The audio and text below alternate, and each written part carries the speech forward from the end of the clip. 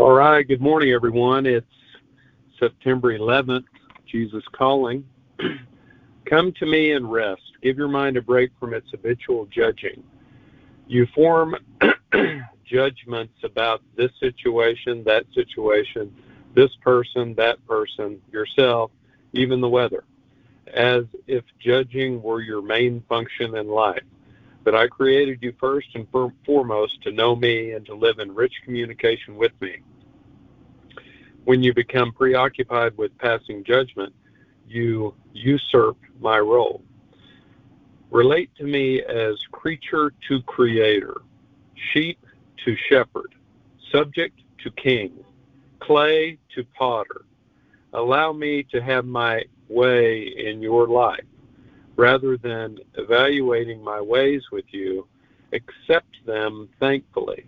The intimacy I offer you is not an invitation to act as if you were my equal. Worship me as King of Kings while walking hand in hand with me down the path of life. Our first reading is Matthew 7:1.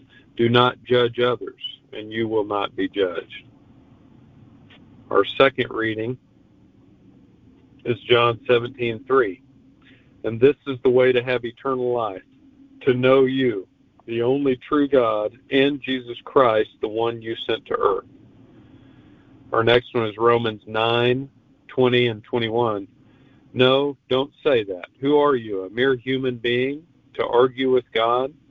Should the thing that was created say to the one who created it, why have you made me like this? When a potter makes jars out of clay, doesn't he have a right to use the same lump of clay to make one jar for decoration and another to throw garbage into? The last reading is 1 Timothy 6:15. For at just the right time, Christ will be revealed from heaven by the blessed and only Almighty God, the King of all kings and Lord of all lords. So this devotional today reminds us that God is King and we are his subjects. Our relationship with him is not equal.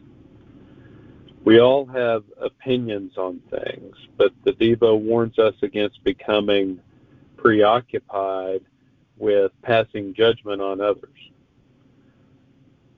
There was some commentary that I read about how some people have a tendency to criticize others about the things they really don't like about themselves. And that's a thought I've heard before, and I'm sure I've done that before. It has happened with my wife, I know, in difficult discussions. She has let me know that what I'm criticizing her for is something that I do, pot calling the kettle black. So the Bible definitely instructs us to remove the plank out of our own eye before being too concerned about the speck in another person's eye. Another key part of the Devo today talks about seeing God as our creator, our king, our shepherd, and that amount of reverence for him is appropriate.